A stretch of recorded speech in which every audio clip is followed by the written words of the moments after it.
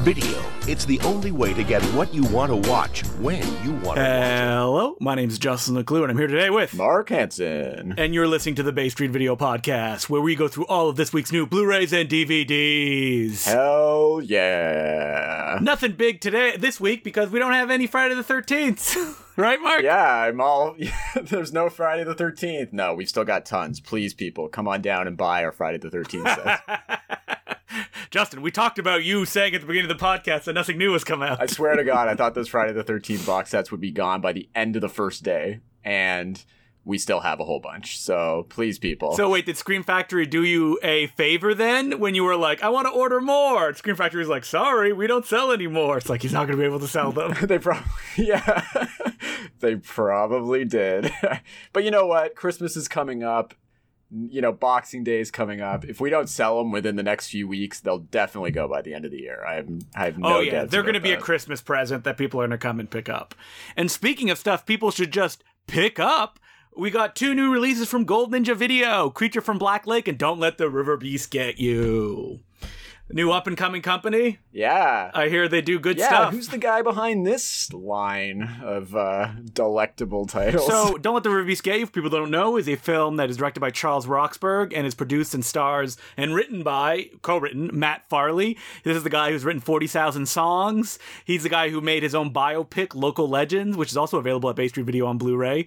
And this is, I would say, his most popular movie, because it's a straight-ahead monster picture. People know what it is. And it's very, very fun. Oh, yeah. This is so much fun. And I have to admit, the first time, I think I was a little late to the Matt Farley party because, we talked about Local Legends when you got it in, and it's honestly one of my favorite movies of the last decade, I would say. But when I first saw it, because you guys played it at the film festival. Yeah, you were pretty lukewarm on it, because I remember I was like, oh yeah, I'm bringing out Local Legends. You ever see his movies? And you went, oh yeah, I saw Riverbeast. It was fine. Didn't you watch it at home too? Because didn't you get a screener? Yeah, because I was doing a piece and Peter got me a screener. And I watched it with my brother, who's a big fan of bad movies and stuff like that. And both of us were just kind of yeah, I don't know if this is really, really working for me. It's okay. But then time went by. Watched it again after Local Legends, and I loved it. I don't know what happened. I don't know what switched. Maybe my taste changed in the last 6-7 years, and I just appreciated it more. Well, I think the thing is that people going in expecting a bad movie to laugh at it will reach a wall. They're going to be like, what is this? Yeah. They're in on the joke, but it's not like The Lost Skeleton of Cadavra where they're making fun of the movie they're making or doing bad on purpose.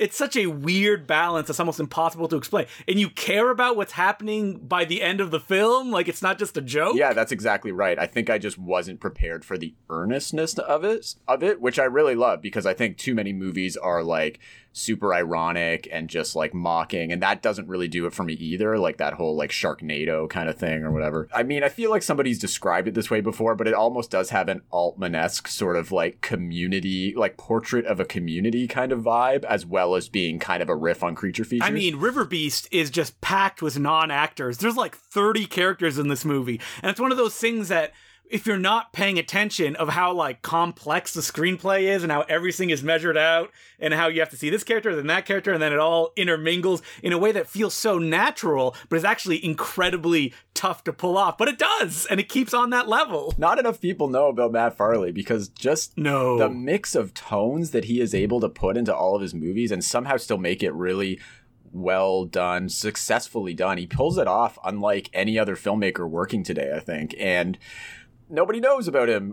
Nobody outside of extreme cult outsider cinema circles seem to know about him. And I get into this, and yes, I wrote a book on Matt Farley and Charles Roxburgh, that it's their partnership makes the movies, that Matt, a way to explain his filmmaking style is almost constant embarrassment. It's he wants it to be over, he wants to get it done. And Charlie is the kind of patient rock guiding the technical side, and their wry senses of humor together make the movies the way that they are. And this film has never been put out on Blu-ray, And not only is it in high definition, I did a new commentary track with Matt Farley and Charles Roxburgh. The old commentary track on the DVD has been ported over. There's a third commentary track with me and Will Sloan, my co-host on the Important Cinema Club, and who also co-wrote the book Motern on Motern, which you can get on Amazon. And there's so many special features. I interviewed basically everybody that I didn't interview on the Local Legends disc. And that's all included. There's a short film Charlie shot on 60mm that's included. He shot like a 7-minute documentary, just himself with his friend, about the short film, just for this release. There's also the finale to the Druid Saga, which was the earlier film they made in their filmmaking career, that has never gotten a proper release. They made the movie, they looked at it in, I think it was like the mid-2000s, and they went, this is too weird and too dry. No one's gonna get this. They put it in a drawer and never released it. Never put it online, nothing. This is the first time it's escaping into the world. Included on this disc. Wow. Oh, man, and for such a cheap price, too. Oh, man, this is a Criterion level package right here. Like Criterion, who cares about them? This is where it's at. Oh, and there's a booklet, of course, and yeah, it classic Golden Ninja Video style. And I'm going to try to go really fast through the second thing. Creature from Black Lake, this is a classic Bigfoot movie.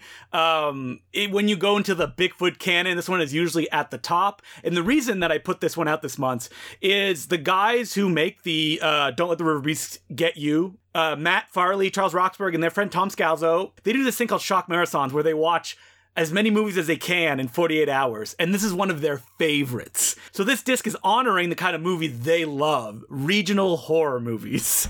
So on Creature from Black Lake, I did a commentary with all three of them, where we talk through the film, we talk about like why they like it, why this movie works for them, what is the things that they would bring to their own creative endeavors, and the other films on the Creature from Black Lake disc continue that kind of path. I included the William Greffey film, I can never say his last name correctly. I know, is it Greffey? Yeah, Greffey? Impulse, aka I Love to Kill, where William Shatner plays like an insane, psychotic, like, it's like the stepfather. And of course, there's a secret feature, like there always are on all the Golden Ninja Video releases, except for the Director's Cult ones. And so on that as well, there's a conversation with those three guys about how they started their horror movie marathon, their favorite films, their worst films, what it means to look for those VHS-style movies. There's a conversation with me and Will Sloan where we talk about regional horror movies for like 30 minutes. And there's also a 30-minute kind of lesson that I give on how to set up the perfect horror movie marathon. All of this stuff on this one release. Wow, that is awesome. I've never actually seen Creature from Black Lake, so I'm going to pick that up immediately and watch that because, I mean, I love Boggy Creek and, you know, I love Bigfoot stuff. Oh, yeah, it's definitely like that. And on the commentary track, I have to recommend it because near the end, we start pitching a sequel to Creature from Black Lake. And, like, we're joking about it, but it ends with Matt Farley going, no, we're going to make this movie. So I've spoken to him since. They've started working on it.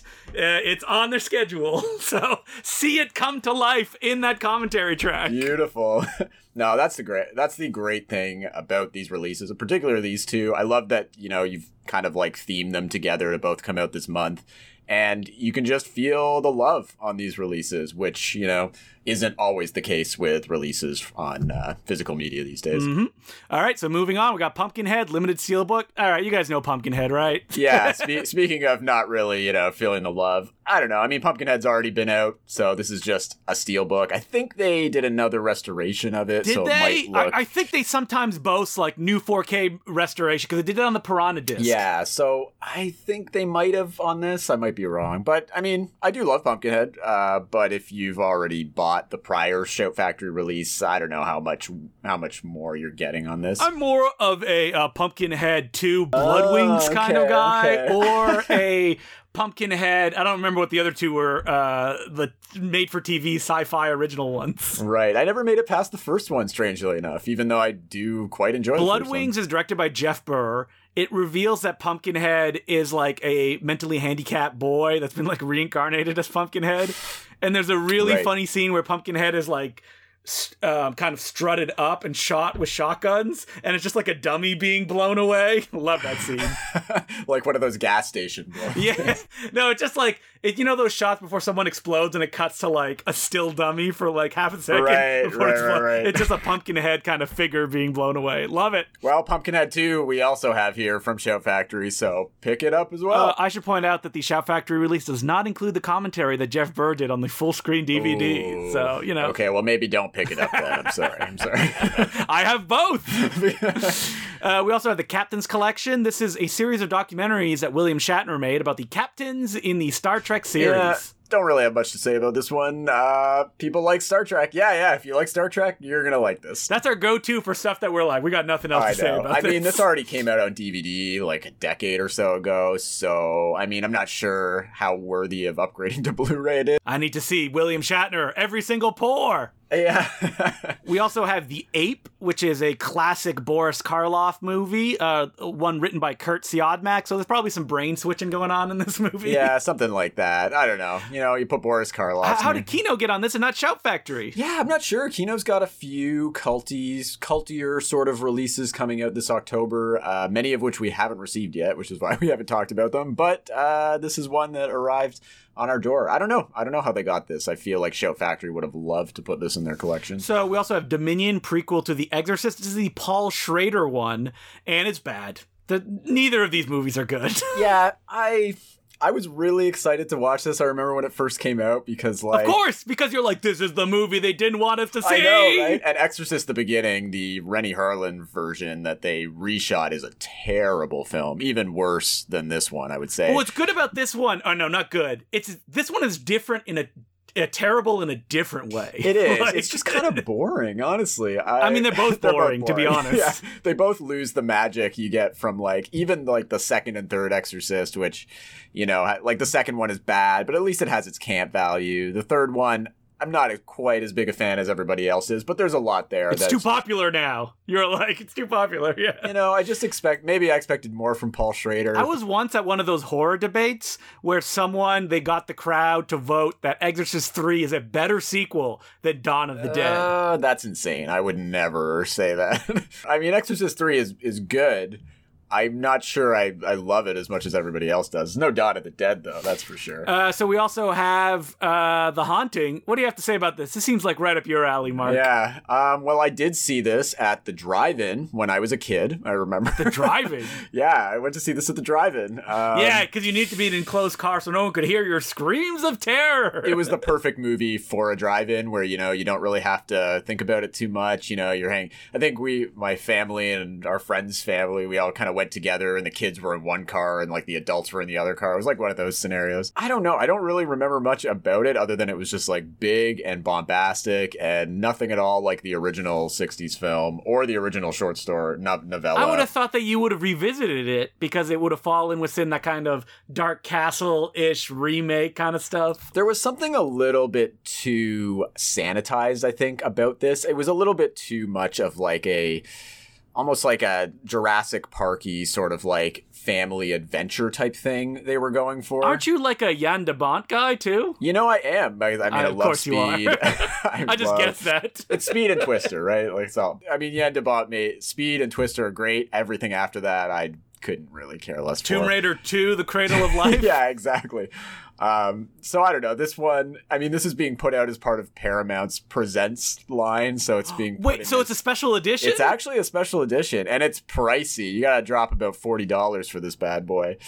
I don't know if it's worth it. We've definitely sold a few copies. Has Paramount already hit the bottom rung of their catalog? I guess so. Like, The Haunting is what you're putting out. But, I mean, I don't think it's ever been on Blu-ray before at all, though. I think this is a Blu-ray debut. I remember it was one of those special editions that probably came with, like, those fold-out books and stuff like that. I have a vivid memory of that.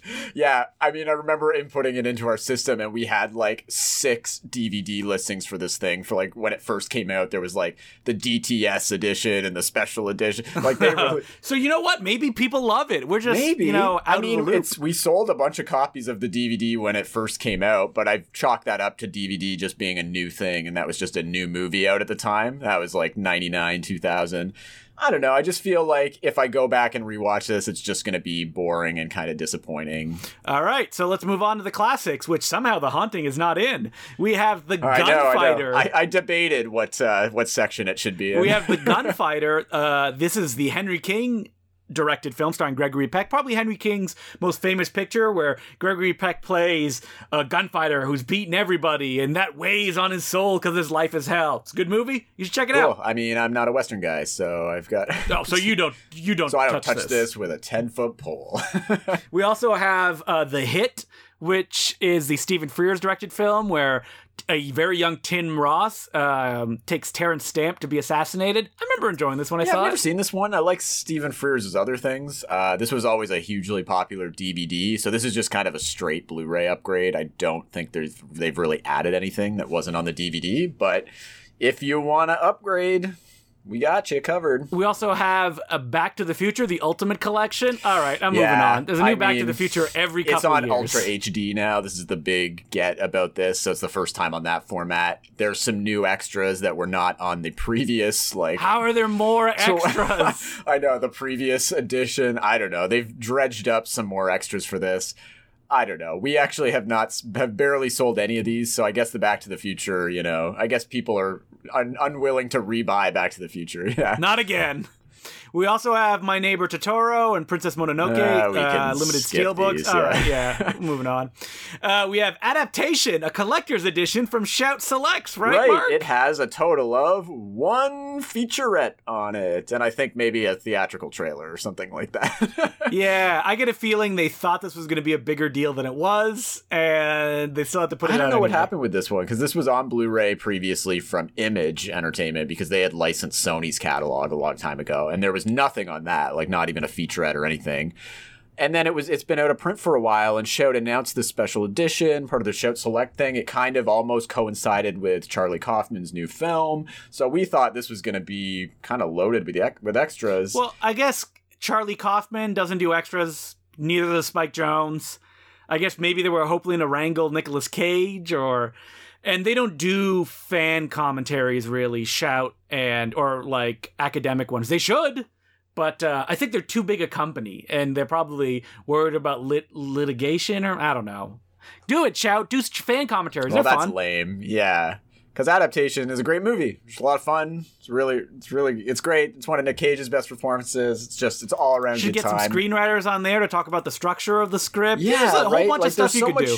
So much you could talk about, and I don't know, somebody dropped the ball big time. It could be the people in charge sometimes, they don't allow them to do anything. I don't know how it works. That's true. Or maybe they had stuff planned and it fell through at the last minute or something. Who knows? But I mean, we've still been selling tons of these because it's just been out of print. Yeah, no, we've sold, almost upwards of 20 of these now, which is the same amount we sold of something of Glengarry Glen Ross, which had more extras on it, and it's a bigger So we deal. also have Picnic, this 1955 film where William Holden, I guess he romances Kim Novak? Yeah, something like that. Never seen this one. And I assume they do it on a picnic. I think so. The synopsis is: the morning of a small-town Labor Day picnic, a drifter blows into town to visit an old fraternity buddy, who also happens to be the son of the richest man in town. Hal is an egocentric braggart, all potential, no accomplishment, and he meets up with Madge Owens, the town beauty queen and girlfriend of Alan Benson. Ooh, I think some drama is gonna boil over. I think so. Sounds like it could be romantic. This was a title that Twilight Time had put out years ago. In a limited edition set, and then went out of print real quick. So people have been wanting a re-release of this, because I believe the old DVD is in full screen, which is kind of, I know. And I think it's a scope, 235 to 1-shot film, so that must look terrible on a full screen DVD. But now it's back on Blu-ray, so if you missed out on that Twilight Time release, we also have Anne Frank Remembered.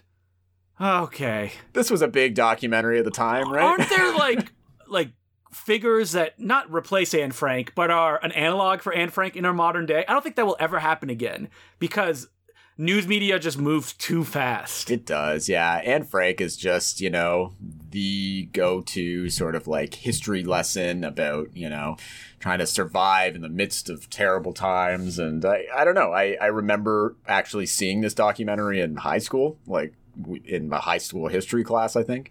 And I think it was maybe nominated or won an Academy Award for Best Documentary at the time. So this was like kind of a big deal, 25 years ago. I mean, this kind of stuff is just to make boomers feel better, where they're like, it's not as bad as it was back then. And it's like, but people are suffering in different ways, or pretty much the same way. Well, that's the thing. We've come so far from, not to take anything away from the Anne Frank story, because it is an important story, but seems like we've come so far since sort of like the crotchety old remember Anne Frank kind of history lessons. So we also have Sergeant York, some good old Howard Hawks propaganda starring Gary Cooper. It's a good movie. I haven't seen this one. We also have Sunrise at Campobello, which is a biopic about Franklin Delano Roosevelt. Yeah, this seems like a big budget folly, maybe. I don't know. I feel like I never really heard about this. Yes, I think it's mostly known as that they like focused on the incorrect things. Again, I've never seen this one.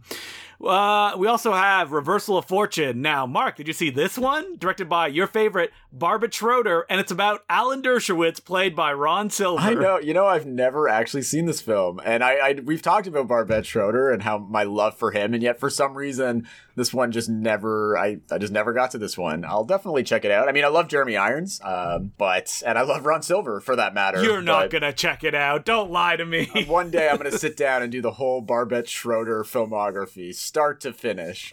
So we also have Drop Dead Gorgeous, which is the classic. Did this come out in the 2000s or the 90s? 99, so right on the edge. This is the one about a beauty pageant, and it stars Kirsten Dunst, Amy Adams, Ellen Barkin, Denise Richards, Kirstie Alley, Allison Janney, and Brittany Murphy. What a cast of stars. What a cast. And this is a great movie if you haven't seen it. It definitely has that like Christopher Guest kind of style thing. I saw one interesting review by a critic I trust that was like, straight guys shouldn't try to do camp. How do you respond to that? Okay, so I actually didn't even realize. I can't even remember who it was that directed this film. He only made one movie. I looked on Letterboxd today. So yeah. I wasn't aware he was straight or what his sexual orientation was. I don't know. I think this movie is pretty bang on. I mean, for me, it's got that Christopher Guest sort of mockumentary thing, but to me, it's like way more biting and satirical than even Christopher Guest stuff, which I'm kind of like lukewarm on.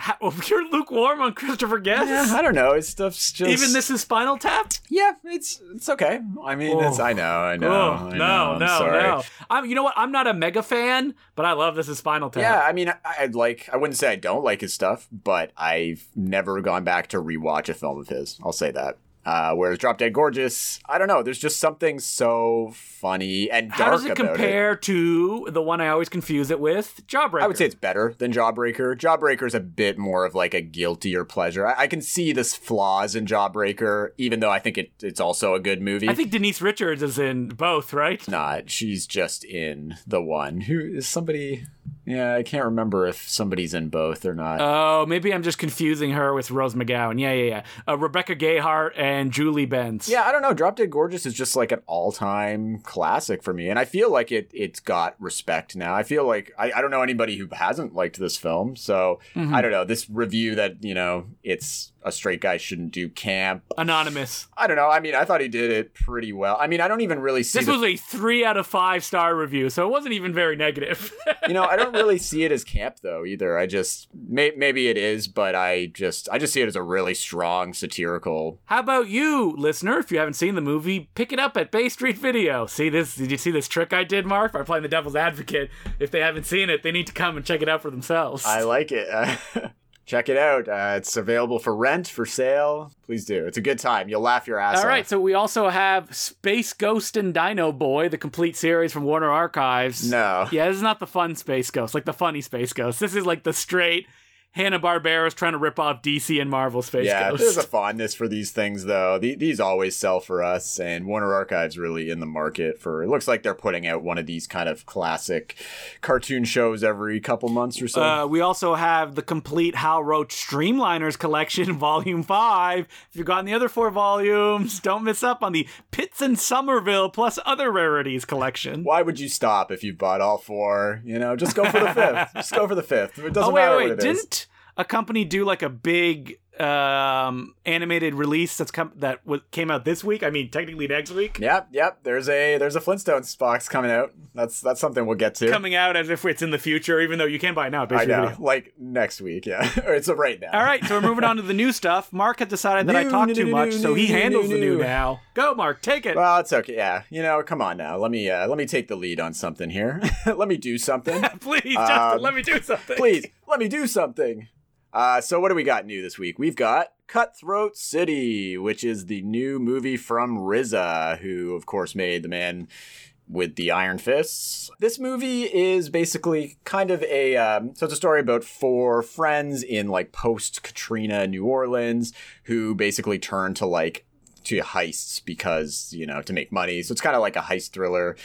It kind of reminded me a little bit of, like, a Dead Presidents kind of vibe, like that thing. But I don't know what's wrong with this movie. It just felt like so sanitized. It just felt like a movie. All the dialogue felt fake. All the characters felt fake. It's got a pretty impressive cast, and it's long. Like, it's a solid, 2 hours plus. So it seems like he's trying to go for this, epic Dead Presidents kind of vibe, where in that movie, if you haven't seen, it's basically about a bunch of friends and their relationship when they're kids, and then they become bank robbers by the end. But, in between they go to Vietnam, and then there's a lot of interpersonal stuff.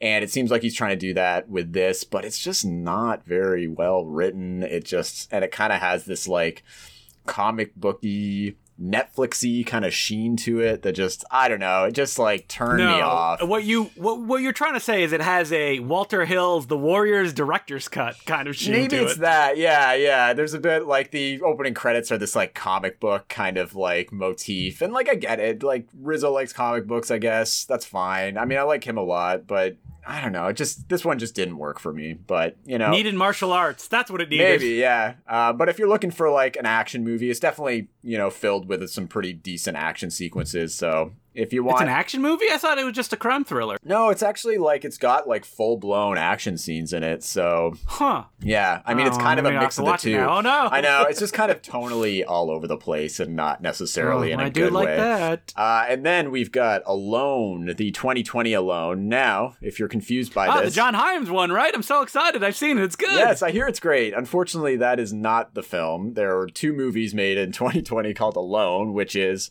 what's our bad title sound again? Yeah, no. People need to stop calling their movies Alone, by the way, especially when there's 2 movies in the same year There's called Alone. 30 movies called Alone, but you know what? I think that director Johnny Martin, the man behind the great Casper Van Dien film Skeleton Man and the great Al Pacino film Hangman, that's sarcasm, by the way. And also the great Nick Cage, movie Vengeance, A Love Story. Oh no! If something has a love story in it, but it's really not, you're in bad territory. So this is a pandemic thriller, so it's very relevant to today. It stars Donald Sutherland's in there, so I mean that's the biggest name recognition you're gonna get. I don't know. I hear this is pretty bad though. So in better news, Alone, the John Hyams film, is coming out in December, so we'll talk about that. Yay! We probably have better things to say about it. Then we've got The Vanish. Speaking of titles, this is a film. This is Peter Facinelli's directorial debut. You know him, right? He's the actor. He's probably best known for the Twilight movies, but he was also in Can't Hardly Wait as Jennifer Love Hewitt's douchey jock boyfriend. I like Can't Hardly Wait. Yeah, no, it's a fun movie. So he's directing this. It's like a missing child thriller with a great cast, including Thomas Jane, Anne Hesh, Do you know they're dating? and Jason Patrick. Are they really? Yeah, Anne Hesh and Thomas Jane are. Oh, wow. I did not know that. Well, they play a couple whose child goes missing. Maybe they met on the set of this film. Who knows? Maybe you can see the sparks on screen. Maybe. Probably not, though. And then next up, we've got a big home video premiere here. It is Tremors, Shrieker Island. And what's that? And it's this week's Blind Buy! I died. So we picked this one, and Mark did the heroic thing, is that he admitted he had never seen the original Tremors, and you went and watched it. What did you think of the original Tremors? So, yeah, I shamefully have never seen Tremors, even though I've always been interested. Had you never turned TBS on in the late 90s? Yeah, well, to be fair, I was just going to say I've probably seen parts of Tremors, over and over ad nauseum on TBS, but you know what? now is as good a time as any to revisit it, especially since it's coming out from Arrow Video in December anyway, so in a big UHD collection. I'm going to be brutally honest here, though, and Tremors did not do that much for me. It was okay. I like the effects. I like Kevin Bacon. It just had a little bit too much of a family-friendly vibe. And I know it was initially supposed to be like an R-rated film, and then they cut out all the swears and everything. Did they? I did not know that. Yeah, apparently it was R-rated at first, and then they were like, oh, we'll cut out all the F-bombs. Tremors is a weird thing, is that when I was a kid, like, we had Tremors fever. We loved Tremors 1 and 2. And I think, and seemingly the whole world did. And I think it's because it was delivering a monster movie with no frills, no real irony either. It was novel enough to be fun to watch, and that's why people liked it. That's all it comes down to. It is not a movie I revisit. I don't think I've seen it since probably TBS 15 years ago. Yeah, no, I mean, people obviously have a ton of love for this, even like when this new one came out and then the Tremors, the Arrow set got announced. We've been having customers come in just expressing their love for Tremors ad nauseum, and I get it. I see what people like about it. I think as a kid, I might have gotten a lot more out of it. It just had too much of a hokey vibe for me, that twangy, like country kind of soundtrack. I mean, but I know you love Kevin Bacon. I do like Kevin Bacon, and he's fun in this, but it wasn't enough to really capture my attention. I just found myself starting to lose interest at a certain point. And I do like the graboids. I mean, they're great in the first one. They definitely are like a feat of special effects magic. I love it. But at a certain point, it just became kind of this boring, like, we got to stay on the roofs to avoid the graboids. And it just, I don't know, maybe I'm just becoming like hardened and more crotchety. But for some reason, it's like with this and with Little Monsters, these movies that people really liked when they were kids in the 80s and 90s. When I'm watching them now, they're just not doing much for me. But maybe you just don't like these kind of movies. Because the question I always ask, and I'm not even going to jump on the bullet for Tremors or the grenade for Tremors, is that, like, what is a better version of this? Like, this is the question I always ask people. And then if they can't answer, then maybe it's not for them. Like, this particular genre. Right, yeah. Maybe that's what it is. Maybe, like, the whole creature feature thing. Oh, no, we're adding it to the list. I know. Musicals, westerns, creature features. I just felt like I have to, like, I really hated the score of this. I just hated, like, that country western kind of vibe that this had. And I think that's, like, really? Well, that's, like, a big part of it. I know. And I know, like, Reba McEntire's in it and everything. Yeah, it had this, like, I don't know, this like, I hated the score. There was something really irritating about the score to me. And it just had this like family friendly, like early 90s polish to it that I just want a little bit more, maybe I just wanted a little bit more edginess or something. I got the movie for you. It's directed by our man, Peter Hyams. It's called The Relic. And you know what? I've never seen The Relic either. And that's a weird one because that's like right in my wheelhouse and I'd always wanted to see it as a kid. But that's one I've always meant to catch up with. So are you recommending that? Wait, do you like Deep Rising? Have you seen that one? No, I love Deep Rising. Yeah, that's the thing. So Deep Rising for me... But Deep Rising is kind of family-friendly like that too, isn't it? Deep Rising's pretty R-rated though, too. Like, oh, yeah, there is. There's like Melted Man who's like, and it's like that's CG the thing. effects. It's got grosser effects. The characters are edgier. They swear more. I don't know. Yeah, you know what? You're right. Deep Rising is a much better... example of this kind of movie that I would like. And I feel like if Tremors were a little bit more R-rated or a little more adult, I might like it more. But for what it is, it was something that like I could see liking it as a kid, but at this point it just didn't really do much for me. But we're not reviewing Tremors as this blind buy. We're reviewing Tremors Shrieker Island. So Mark doesn't like Tremors. The world obviously loves Tremors in the same way they love Children of the Corn, because this is the 7th Tremor movie. 7 movies. That is insane to me. And you know that they not only did a sci-fi Tremor series, they tried to do a new one recently with Kevin Bacon, and they didn't pick up the pilot? I was reading about that, which would have been interesting, because I know Kevin Bacon, even though he never returned for any of the sequels, always talks about how much he loved filming Tremors. So it would have been nice to see him back in this world. What stories do they have left to tell? Because looking at Tremors Shrieker Island, none. They got nothing. None, yeah. So, I thought maybe going into Shrieker Island, I wasn't really worried about missing anything in the ensuing, 5 segments. But I was like, you know what? This is obviously going to be terrible. Maybe I'll enjoy it more for like a so bad it's good vibe. No, this Tremors Shrieker Island was probably one of the worst movies I've seen this year. Not even entertainingly bad. It doesn't give you anything. Like, if you're making a DTV film, why don't you just put on the gore? Give us some weird tremors running around. Instead, it's just a bigger one and the same walking ones that we've had since the second movie. I know you didn't see that one, Mark, but that's what happened in the second movie. And that's it. There's like 30 characters. None of them are distinct.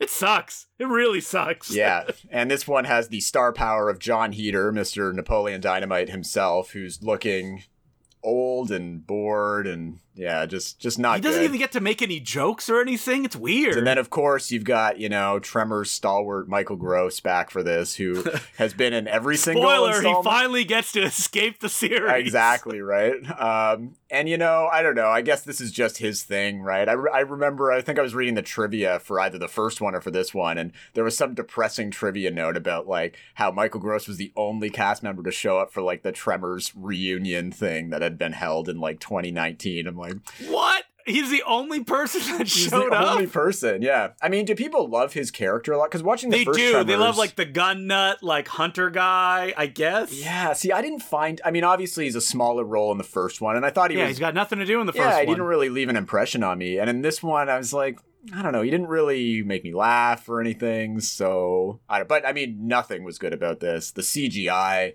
alone is like the worst kind of video game effects that you can imagine.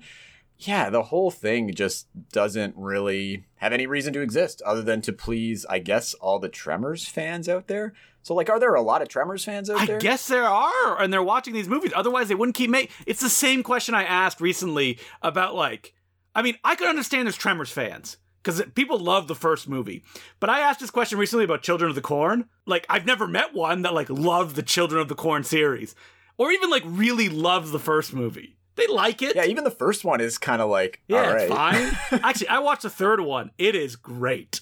Highly recommend it. Children of the Corn Urban Harvest. If you want corn-based violence...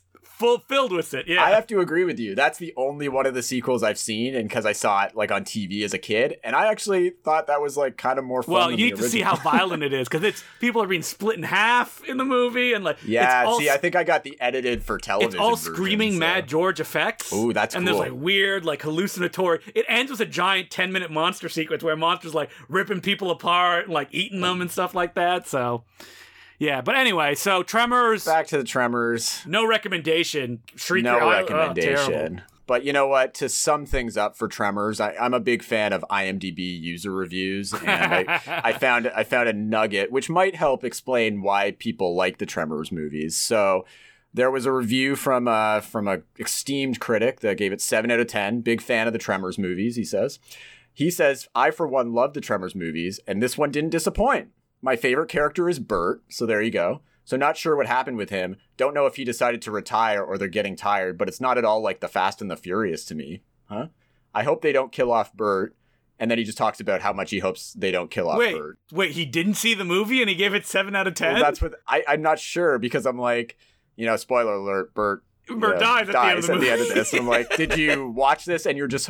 So when I'm like, did he think, like, maybe it's a joke ending? Like, somebody, he's not actually going to be dead, so maybe he's going to be alive. I mean, he is killed so unceremoniously that I'm like, oh, I guess he's dying here? Yeah, exactly, right? So... I guess he's dead, but this gentleman is very, wants to give much love and respect to you, Bert. Thanks for giving me much laughs and enjoyment. You know what? We don't want to take anything away from anyone. That's the thing. I can't hate on, I watch tons of stupid movies. I watch, 4 or 5 Robert movies. So if people like to watch the Tremors movies.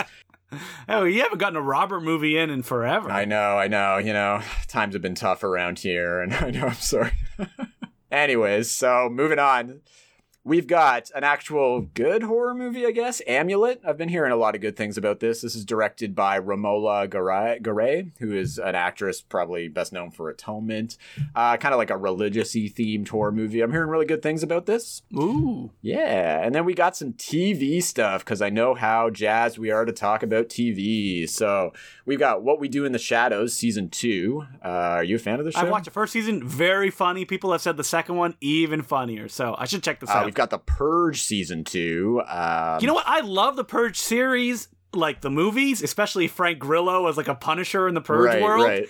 I did not check out the Purge TV series, but I don't know, maybe one day. Yeah, I guess, again, another franchise that has surprising amount of legs. I guess people enjoy the Purge series enough. I think there's more to do in the Purge than, like, Tremors, but, I agree, you know. yeah. Hey, you missed an important one, Nosferatu Season 2. Oh, of course, sorry, yeah. Yeah, you're correcting me on my my mistakes. I'm not doing a good job at this. Nosferatu Season 2. Is this something that you watch? Yeah, so it's based on the Joe Hill book, son of Stephen King, novel, which I guess it had a first series and now it has a second. I don't know anyone watching this. I'm shocked they made a second season from it. I mean, it's surprisingly popular. It's been renting well, so I guess maybe it's just the time for it because it's Halloween, but... Yeah, perhaps. And then we've got, on a different kind of vibe, we've got Quiz, which is a British miniseries that was out on AMC earlier about... the whole Who Wants to Be a Millionaire scandal, where that one I never knew about this scandal. Oh, so you didn't know about this? I had heard about this, but on the British version of Who Wants to Be a Millionaire before it was this was before Regis Philbin did it in the US. A guy cheated. Apparently he had his friends sitting in the audience and he would read out the answers and his friend would cough under his breath or something and it would signify him. And he ended up winning the $1 million, but then it had to be clawed back. So this is a miniseries about that. It stars Michael Sheen. Wait, who squealed? I know, right? I don't know the whole details, but I guess, watch this miniseries, find out all about it. Directed by Stephen Frears, right? Oh, it is. Yeah, I forgot. Even though in my notes I have directed by Stephen Freaks, which I think that should be his new name. That should be his new name. And it also stars Michael Sheen, who I guess is they're friends, right? They did all those Tony. Yeah, I mean, Michael Sheen, if it's a British film, just like Colin Firth, he is the Greg Kinnear of British films. Exactly, right?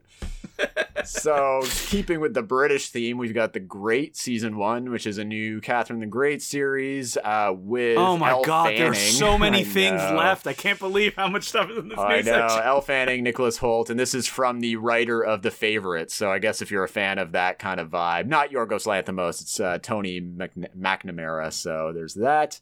And we've got a HBO miniseries, The Plot Against America, which was an adaptation of the Philip Roth novel. What if Nazis actually took power? I don't know. Look outside your windows, dear listener. Wah, wah. Wah, wah. All right, so moving on from TV into more important stuff like Roger Waters, Us and Them. I don't know. This one's for the boomers right here. Yeah, okay? stepdads are breaking down the doors at Bay Street Video. They just keep releasing a new Roger Waters concert film every few years, and the dads always call us. You guys got the new Roger Waters thing? All right, past that, we got some documentaries to blaze through. Mr. Alex Winter, my man. Yeah, is... pretty esteemed documentarian these days, and he's made The Panama Papers, which is about the Panama Papers.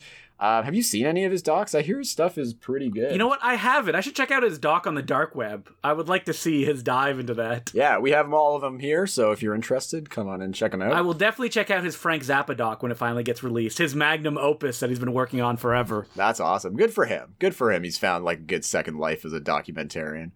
Then we've got John Lewis, Good Trouble, which is a documentary about the famous civil rights activist from Georgia. He actually died just this year, too, so the timing of this, and I think they released it, on his death, so I guess they were making it, because I think the release date is, the date of his death, or right around there, so it's kind of a spooky coincidence. And then we've got LA 92, which is kind of a found footage documentary. I guess that's not found footage. Well, it just uses archival footage from basically news reports. I understand what you mean. Yeah, there's a term for that. So it's the whole race riots in LA after the Rodney King beatings, and I've heard this is pretty powerful stuff. It's all basically archival footage. So you see a lot of damage. Basically, how things have not really changed since then. So.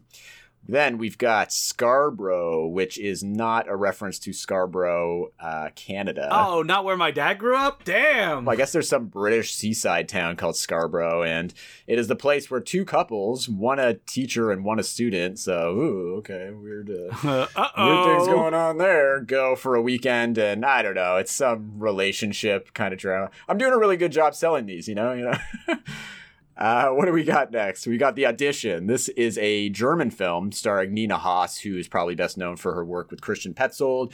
She plays a violin teacher who neglects her son in favor of a talented pupil. So, you know. Yeah, get rid of that failed child. Get this new talented guy. She wanted a new son, so she got a better son. I have a feeling it'll probably end with the pupil leaving her and her realizing that it's all been a waste. I think it might be exactly that. It's almost like you've seen this movie before. Yeah. Wait. Now that you've seen The Audition, it's time to experience The Devil's Violinist. That's what happened to the pupil afterwards. That's the next movie. Yeah, The Devil's Violinist, eh? I mean, this is continuing the theme of movies that are kind of new, but not really, since it came out in 2013 and is just coming out. Wait, what the hell? This is a biopic on Paganini himself, and it's directed by our main man, Bernard Rose, who I feel like we've been talking about a ton on this podcast. Every week. So I guess, he did Immortal Beloved, so this felt like it was kind of, right up his alley, but, here you go. It's not very well reviewed, which I guess is why it took so long to come out, but all you Paganini heads out there. Isn't Paganini horror? Didn't it come out a little while ago? You gotta pick this one up too. Yeah, Paganini horror. So, there's the Kinski Paganini one. So, make it a triple bill. Of disappointment. Yeah, exactly. Then we've got Scarred Hearts, which is a Romanian film from Radu Jude, who you're a fan of, right? This is the guy who made A Farim. Yes, I am a fan of Radu Jude. I have not seen this movie, which during the summer of 1937, Emmanuel, a young man in his early 20s, committed to a sanatorium for treatment of bone tuberculosis.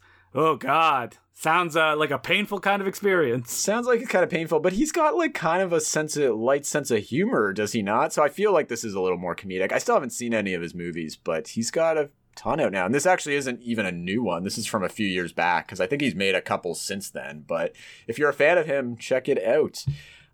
Then we've got some real heavy hitters here. Blue Ridge is a thriller with Jonathan Sheck. Remember him? Nope. Who's that? He is a 90s. He was in the Doom generation, and then he was in The Forsaken. Remember that vampire movie? Oh, I haven't. I just watched it recently. Yeah. JT Cardone directed that bad boy. He's the lead vampire, like the oldest vampire in that. The sexy vampire. They're all sexy vampires. Yeah. Anyways, he's still around making movies. He plays some small town sheriff investigating a murder. Graham Greene's in this too. I don't know. VOD fodder for you.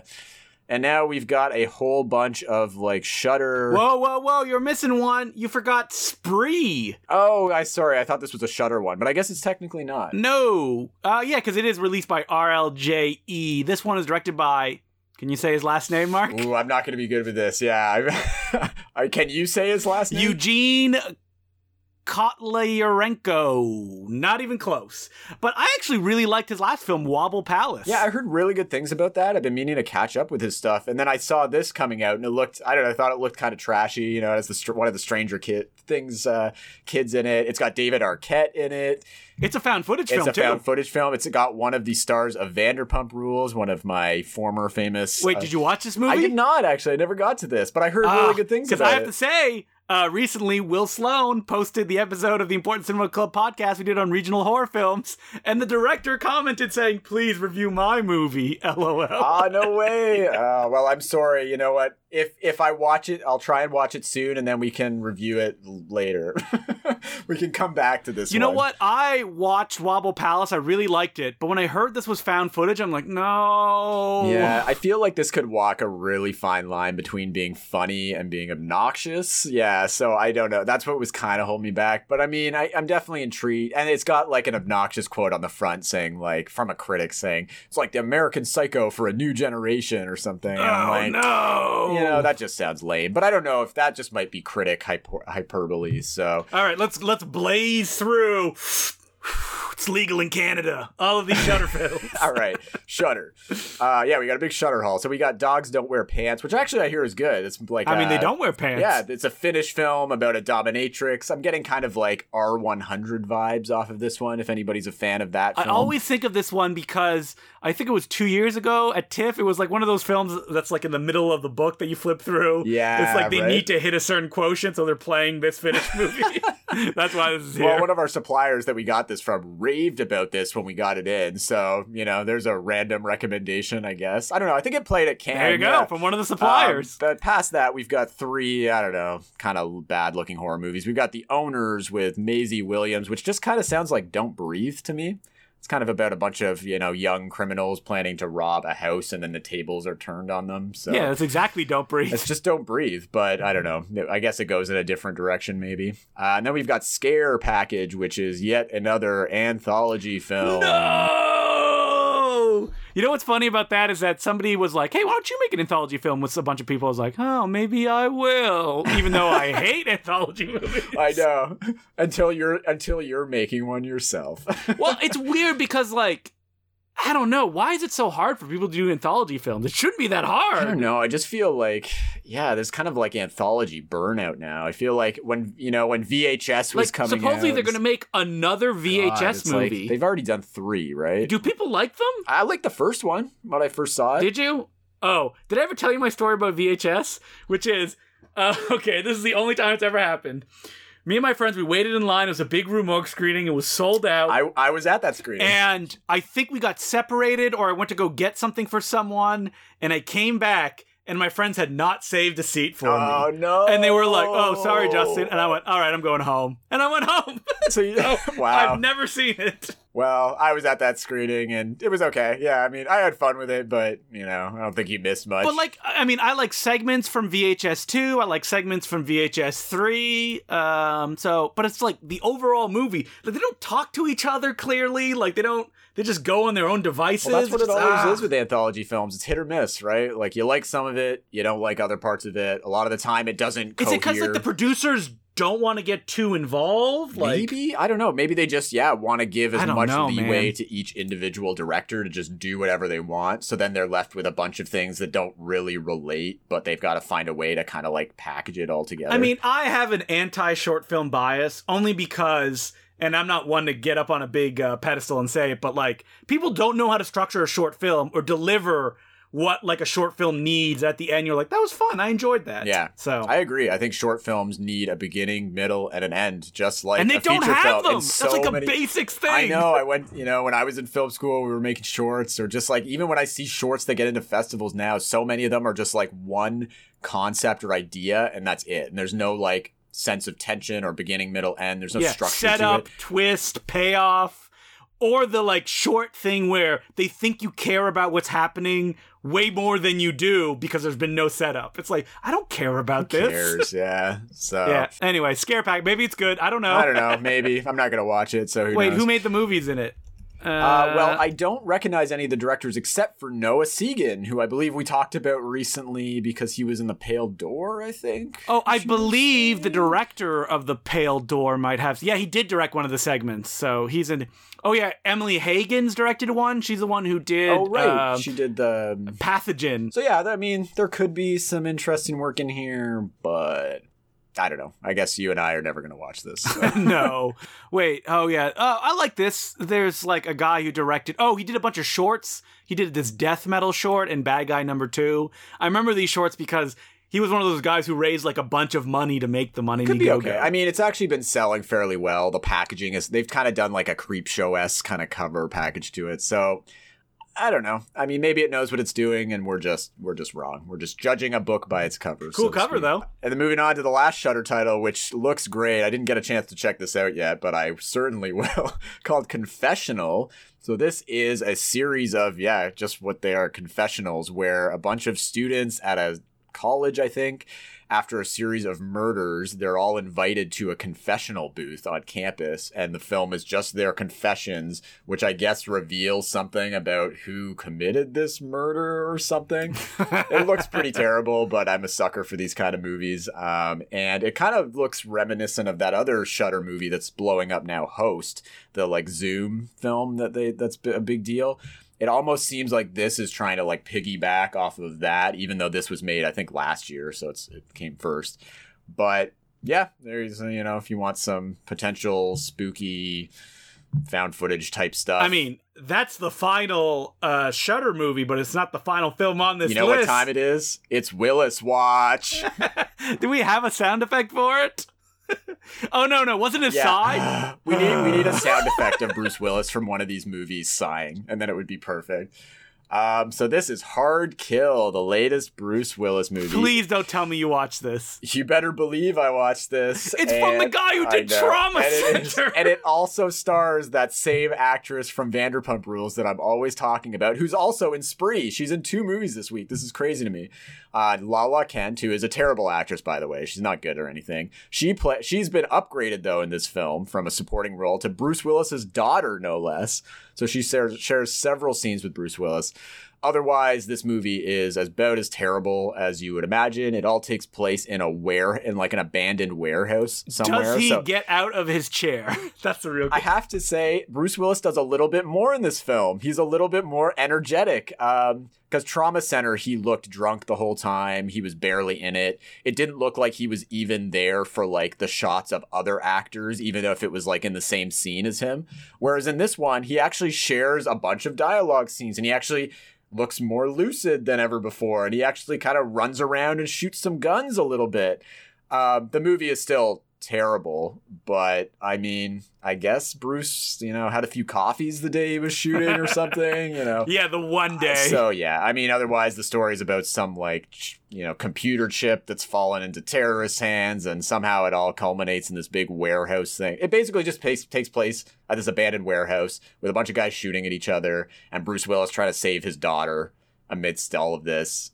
And that's all I can really say about that. I'm looking forward to the next Bruce Willis film, Anti-Life. Oh, God. What's this one about? It looks like a sci-fi.